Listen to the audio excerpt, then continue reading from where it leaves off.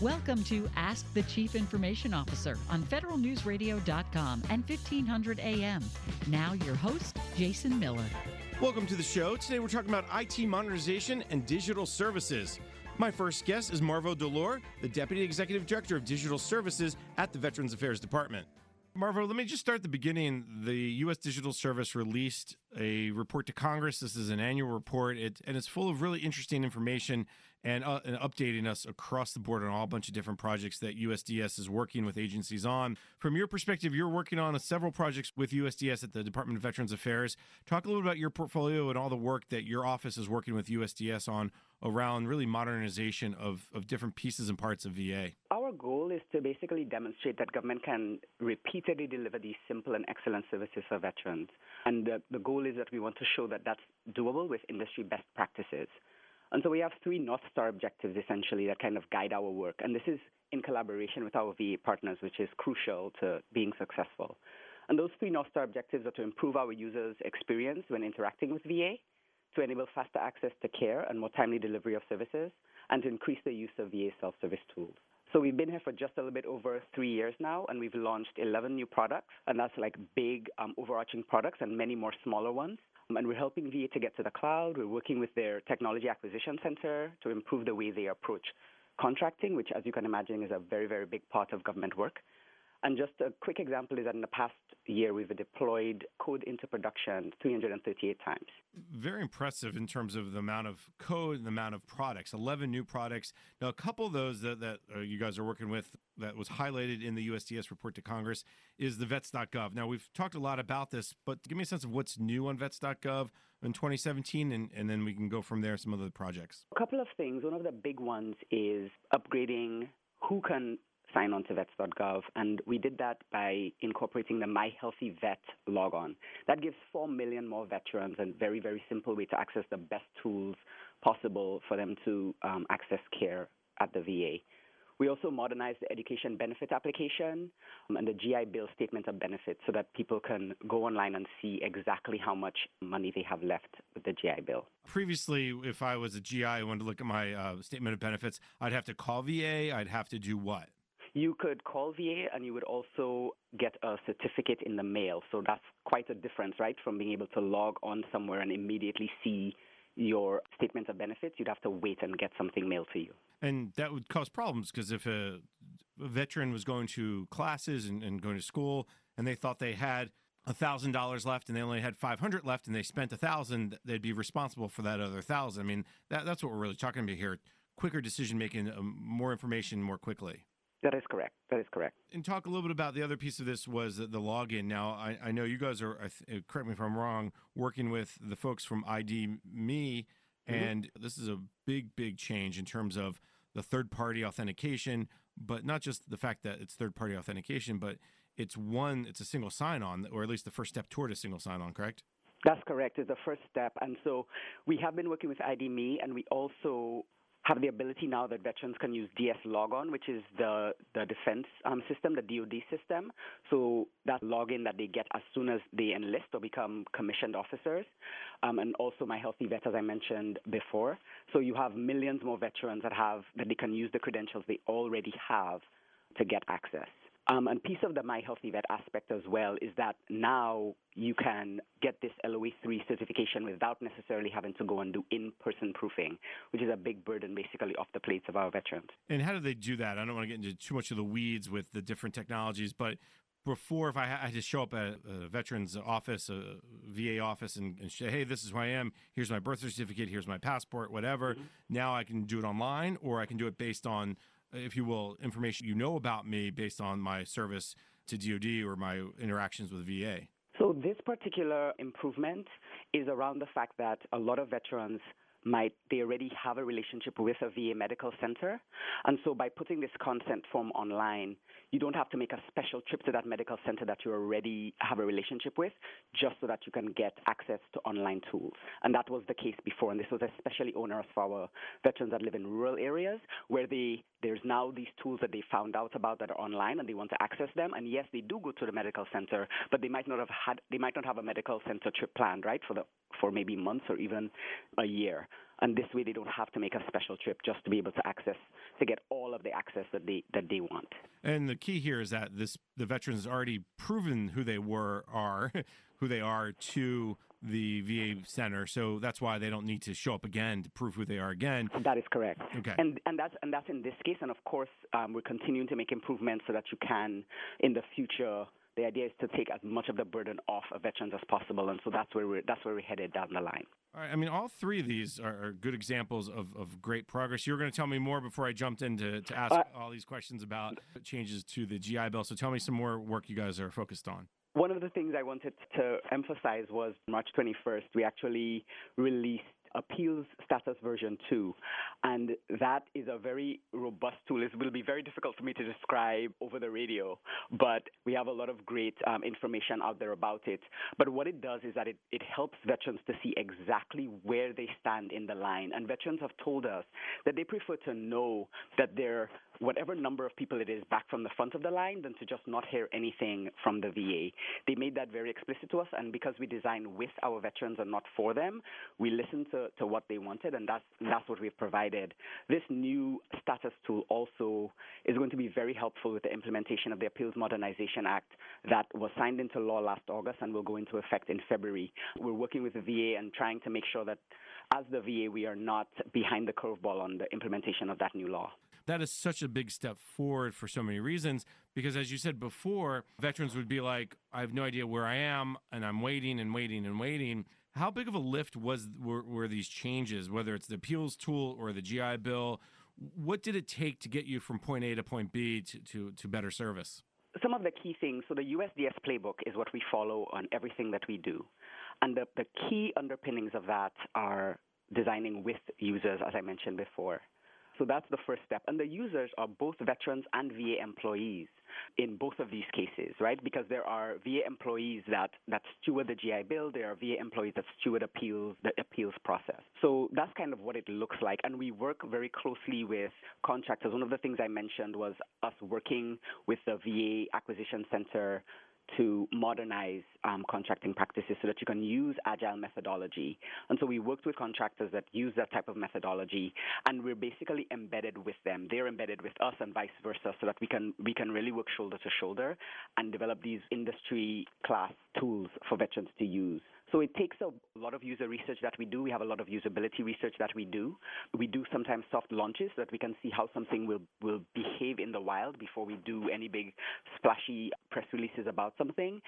But that kind of, I think, hopefully gives you kind of an overview of how we operate. Now, the playbook is something that's been out there for quite a while. That's right. How long or how big of a lift was this to get VA to move in that direction so you could use it and be good at it? Because 11 projects is a lot, but this has been ongoing for quite some time. I think vets.gov, and you'll correct me if I'm wrong, 2 or 3 years you guys have really been making progress on vets.gov. Mm-hmm. It's taken time to learn. It's taken time to train people. It's taken time to get the acquisition side on board. Mm-hmm. Talk a little bit about that process to move from beginning stages to stage 2 or stage 3 of the playbook in terms of where you're very good at it. How have you done that? One of the things is that the VA basically agreed that they wanted us to be here. 3 years ago when we became the first agency team of the digital service, VA signed up essentially. So they enlisted themselves, and so we've been very collaborative. We consider ourselves part of VA. We always say that there's nobody coming to save us. We are it, and we are VA ourselves. We're also U.S. Digital Service, so we have this we wear two hats, and I think that we try our best to wear them as well as we can.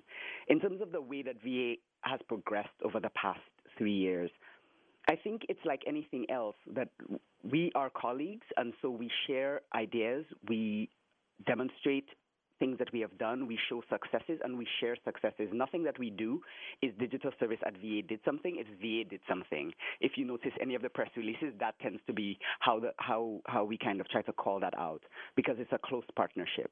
So I think that's kind of how it's happened. So we sit together with the teams here at VA, and we're colleagues, and they teach us a lot, and we also teach them. We have these brown bag series that we started, where our colleagues will come and learn different modern development practices from us and give us a lot of information about the ways that they have already started implementing a lot of these practices, not because of digital service, but because they are just very, very dedicated public servants and they want to do the best thing that they possibly can. And they love the fact that there is a group here that's basically formalizing some of the great work that they've been doing over the years. Talk a little bit about the USDS influence on you guys. You talked about the playbook, but does the folks in the White House, USDS, come and work with you guys because you're part of USDS and part of VA? Are you meeting with the USDS folks back in the White House to make sure you're on the same page? How's that relationship work? It's a very interesting relationship, actually, because they talk about it kind of as a federated model, right, where there's USDS headquarters, and then we have all these agency teams. And the VA team is literally half and half VA employees and White House employees that all sit together and work together on these different projects here at the VA. And you'll find a similar mix at a lot of the other agency teams around the district. So that's one piece of it. And in terms of culture, there are a lot of USDS-wide activities that all of us participate in. So when we have USDS staff meetings, all the agency, if you're technically an agency employee versus a White House employee, all of us are considered USDS, and we all participate together. So there's that kind of cultural aspect as well. And when it comes to being on the same page, we have weekly leadership meetings with all the agency leads and the White House USDS leads. And we also have, on the order of every 6 weeks or so, we have USDS leadership from the White House coming to the different teams, talking about the projects, discussing, any kind of roadblocks we might be facing, any gnarly problems that we really need more brains to operate on. Because as you know, we have some world-class developers and product managers and designers spread out throughout USDS, and so we want to make sure to spread that knowledge as much as we can. We have to take a break. My guest is Marvo Delore, the Deputy Executive Director of Digital Services at the Veterans Affairs Department. I'm Jason Miller, and you're listening to Ask the CIO on federalnewsradio.com and 1500 AM. Welcome back. You're listening to Ask the CIO on federalnewsradio.com and 1500 AM. I'm your host, Jason Miller. My guest is Marvo Delore, the Deputy Executive Director of Digital Services at the Veterans Affairs Department. Part of the goal of USDS from the beginning was to really help agencies understand and tackle problems and push toward that modernization piece. So let's swing back around to the VA more specifically now. When you look back over the last year, were you surprised by the progress you made? And if so, tell me why. And if not, tell me why you weren't surprised. Was I surprised? I mean, because at the beginning of the year, you set goals, right? At the beginning of the year, you say, this is what we want to accomplish. You don't always accomplish everything. And sometimes you go, wow, we did more than I thought we were going to do. Maybe I just am looking for maybe a little bit more about the overall, again, started at point A and you're getting to point B or C or D. Mm-hmm. So I think one of the biggest things I would say, if maybe I'll call it a surprise, is that, for example, I was not here at the beginning of 2017. More than half of our team was not on this team at the beginning of 2017. And the ethos of helping veterans, of collaborating with our VA colleagues, that ethos has just been a continuous thread throughout all of the changes, because that's the USDS model, right, is that nobody's here for very long. On average, we're here for about a year and 1 month, and so just about a calendar year, essentially. And the ability of the team to remain cohesive and focused on these goals and just have this passion, this continued passion. It's almost like a baton being passed continuously, and it works. The system works. One would think that there would be so much institutional knowledge lost with so much turnover all the time, but instead what you have is a robust attitude around documentation, about having coffee talks with folks that are about to leave, having Ask Me Anything sessions with folks. And just today I was talking to one of my colleagues about this idea that we are laying the groundwork and thinking about right now the people that will be here at the VA in 2022. We're thinking about them and making sure documentation is lined up and ready for them, so that if there's anything we cannot accomplish for whatever reason today, they'll be able to pick up that baton and go running with it as we continue to work on the things that we are able to accomplish right now. That's crazy that half of the team was not there at the start of 2017. I said half, and it's probably more than half. Let me ask you about the role that the VA Digital Services Office is playing in terms of the communication with the VA CIO's office or some of the other offices within VA. How do you guys work with the CIO's office to start? When you say how do we work with them, like So- what type of relationship we have, or like the mechanics of how things go? Yes, both in the sense of when you guys decide to go, okay, we're going to add the new appeals system, we're going to bring that online. You don't just do it in a vacuum, right? You have to go to the CIO's office, you talk to them about, okay, we're going to put this in the cloud and we're going to use this type of cloud. So how's that conversation work? Because I know it's before your time, but USDS maybe had a little bit of a reputation as not always playing well with others. So the CIO, the acting CIO right now, is a big fan of digital service. He likes what we do and how we do things, and I think that's one of our kind of requirements for being at an agency, is to have that support from the higher level executives. So there's that aspect of it. And in terms of playing well with others, what we try to do is do some user research when we have an idea about something that we think will be helpful for veterans, and then we basically make a case that we share with senior leadership about what our plans are. Now, one of the things I will say is that we do have a certain amount of autonomy in terms of what particular project we might choose for a particular quarter, right? So the overarching idea is that we want to give veterans the best possible online tools following those three North Star objectives that I mentioned before. And so every single individual project is not necessarily something that all the way up to the CIO needs to approve specifically. Along the way, we keep him informed, we keep his team informed about how things are going, what we're learning from veterans. Before anything gets launched, we show him what the tool looks like and share with him the feedback from veterans that has informed the development of the tool. And then we go from there. So that's kind of how it works. We do have some control because we're talking about individual products on the vets.gov overall platform. Part of this also is an architecture thing. It's also a modernization thing. If you guys are going to go to the cloud, let's make sure we're using a cloud that's been ATO'd, right? And if you guys are going to bring in a new technology, do we already own that technology, or are you buying it new, or buying a different version than we already have? Do we just need to upgrade? That's right. Yeah, and I think sometimes USDS has gotten, I'll call it a reputation of not necessarily doing those things. This has been a great conversation. Let's talk about 2018 a little bit. Here we are, about 4 or 5 months into 2018. What are your goals for 2018 and beyond? So the biggest thing that we want to do is we want to make sure that it's very, very simple, immeasurably easy for anybody, whether it's a veteran, a dependent, a caregiver, a VSO, even a current service member, to be able to go to va.gov and quickly and easily find exactly what they want. We want to basically have digital tools that are on par with the best Fortune 500 company type of digital experience. So think of your Bank of Americas, your Kaiser Permanentes, etc. So that's kind of the big overarching vision that's driving everything we do. And then that breaks down into smaller subsets of the different pieces. So I mentioned on the appeal side, we want to make sure that we provide us all of the support that we possibly can and then some as the Board of Veterans Appeals implements the new legislation, the Appeals Modernization Act. On the veteran-facing tool side, it's the work on va.gov, and that involves people being able to log in, and we talked about the different ways folks can log in today, to log into va.gov, to be able to look at all of the different benefits that they've earned, from education to claims, their medical experience, their interface with the VA medical centers, the online aspects of that. We want to try to consolidate all of that so that, again, it's super simple for people to, again, get access to the benefits that they've earned, be able to track, to be able to manage all of those things in one seamless way. So that's kind of the big vision, and we're building the pieces, some of the pieces this year, and continuing to build the pieces in the years to come. So on your agenda, for instance, what's one of the big projects you guys are working on for this year? So one of the big projects is disability claims. So right now you can track your claim status on vets.gov, but you cannot apply for every single type of claim.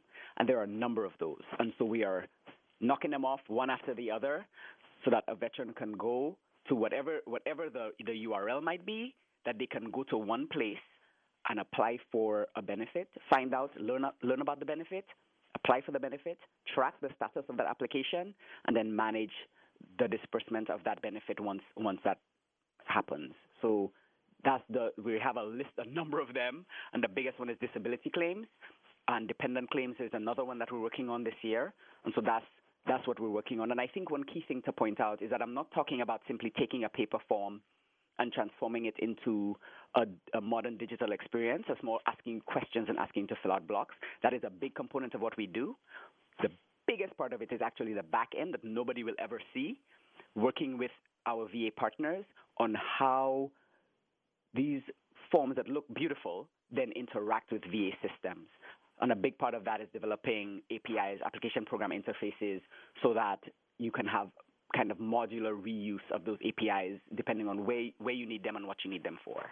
Talk briefly maybe about some of the approaches you guys are using to move to the cloud or use the cloud or use the modern technologies and capabilities. We do not hold back code when we've made an improvement. We deploy every day. So to vets.gov, we deploy every day at 2, the deployment starts at 2 p.m. so that there's, for whatever the technical reasons, I won't get into them, and then we actually go live at 3 p.m. So if somebody sees a mistake, if there's any concern from anyone, the change can be made the next day, which is a very, very big change from the typical government website when it takes on the order of, on a short time scale, 3 months to change something. All right, very nice. Marvo Delore is the Deputy Executive Director of the Digital Service at VA. Marvo, thank you so much for taking the time and talking to us today. Thank you so much. We have to take a break. In the next 2 segments of the show, we hear more about the U.S. Digital Services work with the Defense Department's U.S. Transportation Command. I'm Jason Miller, and you're listening to Ask the CIO on federalnewsradio.com and 1500 AM. Welcome back. You're listening to Ask the CIO on federalnewsradio.com and 1500 AM. I'm your host, Jason Miller. My guests for the next 2 segments of the show are Lauren Fantano, a project manager and designer, and Elliot Wilkes, a digital services expert for the U.S. Digital Service. You guys at the Defense Digital Service worked on 2. We've done a lot on the bug bounty hacker programs, but this one is about Move.mil. So talk a little bit about that. I don't know if Elliot or Lauren, who wants to go first, but talk a little bit about, give me the broad perspective of Move.mil. What was the goals? What does it do? Move.mil is tied more largely to the United States Transportation Command, otherwise known as U.S. Transcom, and specifically kind of like the personal property arm of that. And so Move.mil is a small piece of kind of a much larger program that manages the relocation process for all of the military families. And so just a little bit of background, in the military, when you think of families, you think of them moving from base to base, and so that is very much the reality with every military family moving on average between every 1 and 3 years. So it is, over 400,000 moves a year, and so this organization basically oversees all of that. And so our involvement really began on like the software side of things. There's a piece of software called the Defense Personal Property System, DPS, and that is like the piece of software they've had for a number of years that manages the moving process. It's where service members go essentially to schedule the move, track the progress, and it's how they interact with the moving companies that they're working with. And that system is, like a lot of other systems in the federal government, kind of old, kind of antiquated, and didn't have like the best reliability and uptime. So our initial engagement was really just kind of a firefighting effort of looking at that system and figuring out how to improve the reliability going into the summer of last year, which is when the majority of military families are going to move. And so at the time, the Defense Personal Property System had a, average uptime of like 16%, which is not great. It means that the system was crashed a lot. It was really difficult to get moves scheduled in the system, which obviously affects, families, and it affects the military of being able to have soldiers ready to go where they need to be when they need to be there. And so our engineers were able to take kind of 2 weeks out of our time and go on the ground, work with their developers, and improve the reliability up to, upwards of high 90s, 90% ever since then. So that was like our initial engagement. It was really successful. Coming off that engagement, we got a chance to meet with the 4-star general who's in charge of the United States Transportation Command, General McHugh. And so he started talking about kind of his vision and that the program really should respond to the idea that they're serving the military family as a whole. And that wasn't something that they had traditionally embraced. And so he asked us what we could do to kind of help him further that mission. And so we suggested kind of taking a higher look at the problem And so we began to run a design study over the course of the summer. We spent about 8 weeks traveling to all corners of the U.S., talking to military families and their spouses, kind of in the throes of the moving process, and mapping out what the experience was really like from their perspective. And we were ultimately able to pinpoint a lot of areas of heartache, of stress, and look at kind of like how the program was contributing to some of that. And so some of those were technology problems and some of those were policy problems. And so we were able to kind of create, a strategy going forward to both improve the technology, which we've done really over the last year. We've kind of turned that around, as well as kind of provide guidelines for U.S. Transcom to own some of the policy changes on their end. All right, that's a ton there to really look at, and that's a great story too, because 16% uptime, did that surprise you? Were you shocked about how bad of a site that was initially?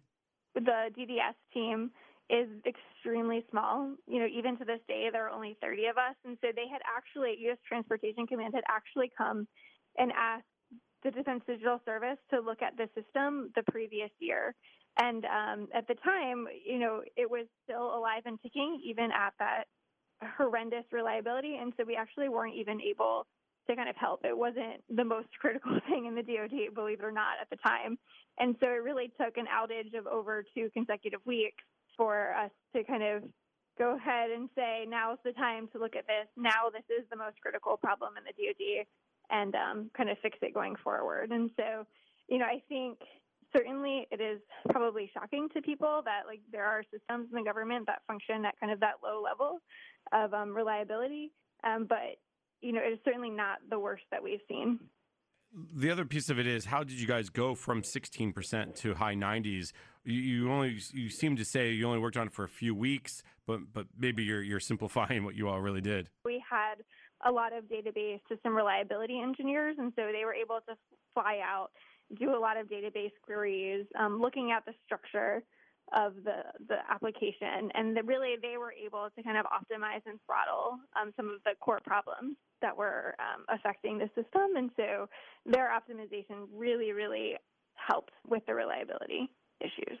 And just to tag on to that, I think one of the things that they discovered in the process was just the manner in which the data was being communicated to sort of these moving companies that are taking the shipments. One of the challenges is that it was via sort of user interface as opposed to something more robust, an API or system connection. And so that has been one of the things that we've identified early on, but it's been one of the things that we're actually starting to build on and build out at this point. And say, look, there's actually a lot of greenfield here to rebuild this using some modern standards for how you communicate with industry, how you allocate shipment, and all of the processes and kind of the guts involved in a logistics system like that. Elliot, one quick follow-up, because it occurs to me that as you guys worked on the system and you made a lot of progress. When you talk about this manner by which people communicate, help me understand, what was it before and then what is it now? Meaning, you talked about APIs and system to system. Can you give me a sense of how they were doing it previously? A lot of it was just basic inefficiencies, right? So one of the opportunities that we have now is setting up just more modern communication mechanisms. So I think one of the big things that we're actually literally at the moment crafting is sort of some initial API specs to be able to just more efficiently share data across entities rather than, a lot of human processes that involve people typing things in, right? And when you're dealing with a scale of tens of thousands of moves over the course of just a few months, it's really a struggle to be able to meet that demand. And so I think being able to use sort of best practices and as you kind of alluded to, sort of this batch versus one-offs, I think that's really kind of the concept there, and a lot of the stuff that we're really actively building on now. Were they still stuck in the paper world, or was things electronic, just inefficiently electronic? Really both. Unfortunately, there is still, there's a lot of the government that still focuses around paper. Paper is not necessarily a bad thing, but I think it can be an obstacle to, something where you need to communicate with someone, across the country who's moving your things, right? And so being able to digitize some of those just very basic sort of forms and things like that can have a tremendous impact. And I think that's something we've seen across USDS projects, but at DDS and with Move.mil in particular as well. Lauren, you mentioned that you guys sent kind of a firefighting team in there. You talked about a lot of the good database type of folks with those skills to really ensure the databases are working well. What other modernization efforts or what other things did you guys do to help modernize initially Move.mil and then the bigger system generally? For the Defense Personal Property System, the system that was kind of plagued by the reliability. After we were able to improve the reliability, we looked deeper at the code set and we felt that the system was probably, the way in which it was built was not conducive to changing that particular piece of software. So at kind of our recommendation, Transcom has allowed us to kind of start a number of initiatives building newer replacement software, essentially, for the old system. And so the first thing we did was a redesign of Move.mil, which is essentially just a Wikipedia tool, if you will, of how to move within the military. And so it's like a pretty purely informational site, but it was written in plain language versus kind of the government speak that it used to be kind of delivered in for service families to use. It was user tested. It has the information that families most want to see and they care about. And that was something that we were able to do as DVS, just kind of peeling that part off, replacing that really quickly. We launched it in December of last year. And at the same time, we started kicking off what we call the personal property prototype, which will be a replacement system to DPS. And so that has been under rapid development as well, and that will launch this June with a limited number of service families, but continue to expand in its availability. Hopefully, help serving a lot more service families in the summer of 2019. So when you say launch in June, it's probably a fairly soft launch or a beta launch, whatever we want to call it. And roughly how many families do you know yet? Yeah, it'll be essentially exactly right, a soft launch. So it will be with select service branches and select families. We're channeling it pretty much down by the geography and the route because it is a very new system. Like Elliot talked about, we were able to leverage kind of best practice in modern technology as far as having APIs for the moving companies to deal with, easy, intuitive, responsive interfaces. The other thing that the new system will have is the ability for a service spouse specifically to have their own account and track their own move progress, where before they were kind of left in a black box and not having access to anything related to their move, even though kind of when we went out and did research, we found that service spouses in particular handle this process actually more often than service members do in the instance that they're married. And so because of all of those drastic changes, we're looking to kind of essentially pilot the new system, work out the kinks with up to probably about 2,000 families over the course of the summer. Excellent. And now imagine all this is going to be built on modern technology using the DevOps Agile approach, cloud. Just give me some of the high-level basics of the technology that's going into this new system. I think one of the things that we're really big on is open source technology, obviously. So we're doing a lot of development out in open, hosted on GitHub. The stack itself is a React front end with a Go back end. And I think, pretty snappy, right? Like we're using the U.S. Web Design Standards, which have a lot of usability research and things across the federal government. So I think those are kind of the big things in terms of the tech stack. And when just to bring it down a level, when you talk to React front end and a Go back end, break that down. React and Go are what specifically? Just for our audience, just in case if they're not in the know. Okay, no worries. So they're just I think they're pretty. Go is a language created by Google for sort of microservices, and so it's really it works very well at very high scale, right? So large volume, and I don't think one of the challenges with the previous system was running into these capacity issues, dealing at these peak volume moments, and I think using some of these industry best practices, we feel confident that we'll be able to handle any of the load that's thrown at us. Some of the cloud stuff you mentioned, adding the ability to scale dynamically, infrastructure, not having sort of physical pieces of infrastructure, but scaling as demand hits the system, I think is another sort of best practice that, leveraging cloud solutions. That's key. We have to take a break. My guests are Lauren Fantano, a project manager and designer, and Elliot Wilkes, a digital services expert for the U.S. Digital Service. I'm Jason Miller, and you're listening to Ask the CIO on federalnewsradio.com and 1500 AM.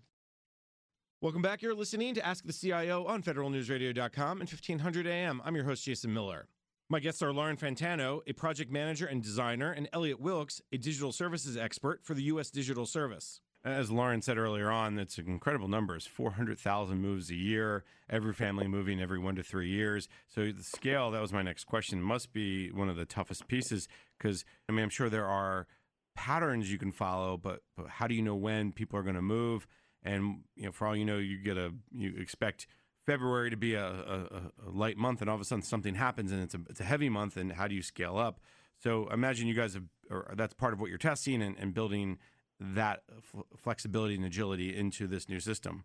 It's not just kind of like the volume that you would think of for a moving, a traditional site of just having a large number of users look at the system, although that certainly is part of it. I think another, important piece to call out in the overall problem and kind of how we had to structure the software to make sure that reliability stayed constant is, the Department of Defense is the largest customer of household goods moving in the U.S. by a lot. And so when you look at specifically kind of those volumes, and a move can be quite spread out. For a service family, they might schedule their move 2 or 3 months in advance. They're communicating back and forth with the moving company. If for some reason they're going overseas, they might have things in storage for multiple years. So there's a lot of shipments that are kind of open at any one given point. And there's a lot of communication that's going to go back and forth between, an industry, essentially, and the service families and the government stakeholders. And so, not only is it having reliability of just being able to keep the lights on in the system, but it's having the complexity and the business rules to be able to handle kind of these last-minute shifts in volume of saying, we need to introduce new movers quickly because, we're starting to black out. There's not enough trucks to move families from certain geographic areas to others at certain times of the year. And so you need a system that, has the guts, not only to be live, but also to be responsive and flexible enough that we can kind of introduce new users and new complexity kind of at any given moment. Lauren, earlier on, you mentioned all the keywords of modern software design, the usability, user design, but maybe talk a little bit more about how Defense Digital Service, U.S. Transcom, are working in ensuring that the users' needs are being met. Do you have, for instance, testers? Do you have people, families? I know you're testing out with the pilot, but even before the pilot stage, who is ensuring that you're hitting all the right notes?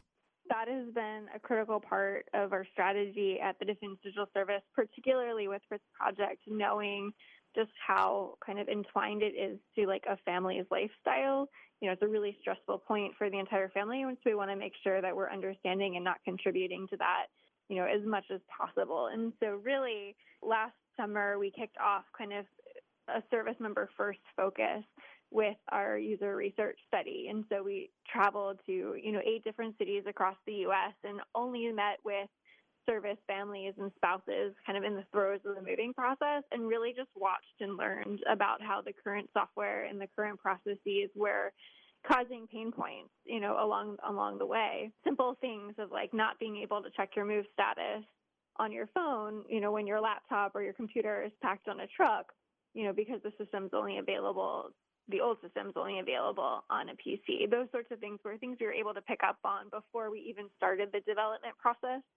And then since then, we test pretty much weekly, going out in the field to different transportation offices across the U.S. and some remote sessions showing kind of every single screen design that we think of implementing to service families and making sure that the language makes sense, that it's intuitive to use, and that we've really gotten away from a lot of the acronyms that are very standard to the transportation industry, but wouldn't make a whole lot of sense to the everyday person. And so, that is the number one thing that we're kind of looking to do. And it is a shift, I think, for the government to not write a really long requirements document up front, but instead to say, this is the problem we're trying to solve. We're trying to make moving better for families, and then just using that as kind of the forcing function, in an agile manner as we continue to evolve. Is that the biggest difference for members of the military, service members and their families, with Move.mil and some of the other new systems you're putting together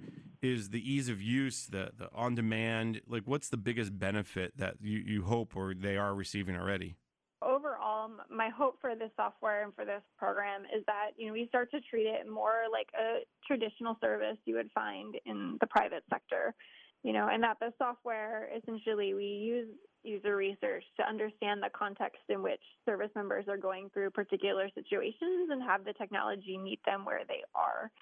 And so, I think that was a key insight very early on, is that, in the same way that you would expect something from Amazon or FedEx to have customer service just get from point A to point B and be able to track along the way, service members, just because they're receiving a service from the government, don't distinguish their expectations as any differently than what they would find in private industry. And so, really, I think that expectation for the software is still there, being able to be accessible on a mobile phone, allowing all the family members to have their own account and track information. That sort of thing is really critical, essentially, for this program to succeed and to make a big leap forward.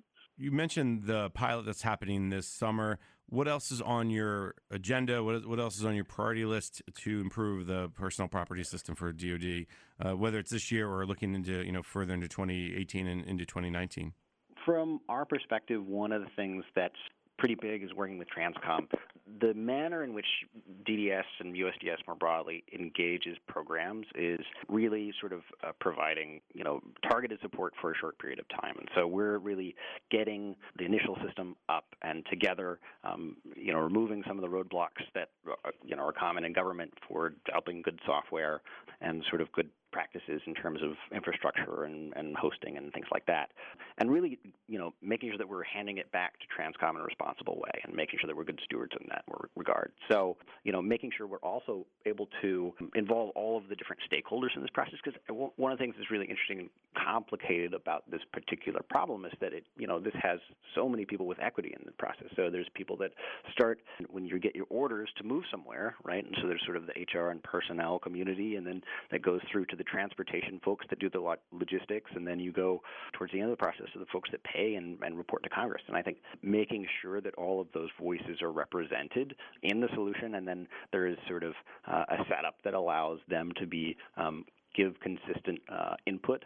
But not just the stakeholders, it's also maintaining sort of the user voice in that process. So I think for us, it's really establishing a lot of those sort of best practices and working with Transcom to make sure that they're able to keep this going after we hand the keys back over to them. All right, excellent. And you guys seem to be going down the right path and a lot of good successes. So thank you for that effort, and I really do appreciate your time today. My guests were Lauren Fantano, a project manager and designer, and Elliot Wilkes, a digital services expert at the Defense Digital Service. Lauren, Elliot, thank you so much for your time today. Thank you. Thanks.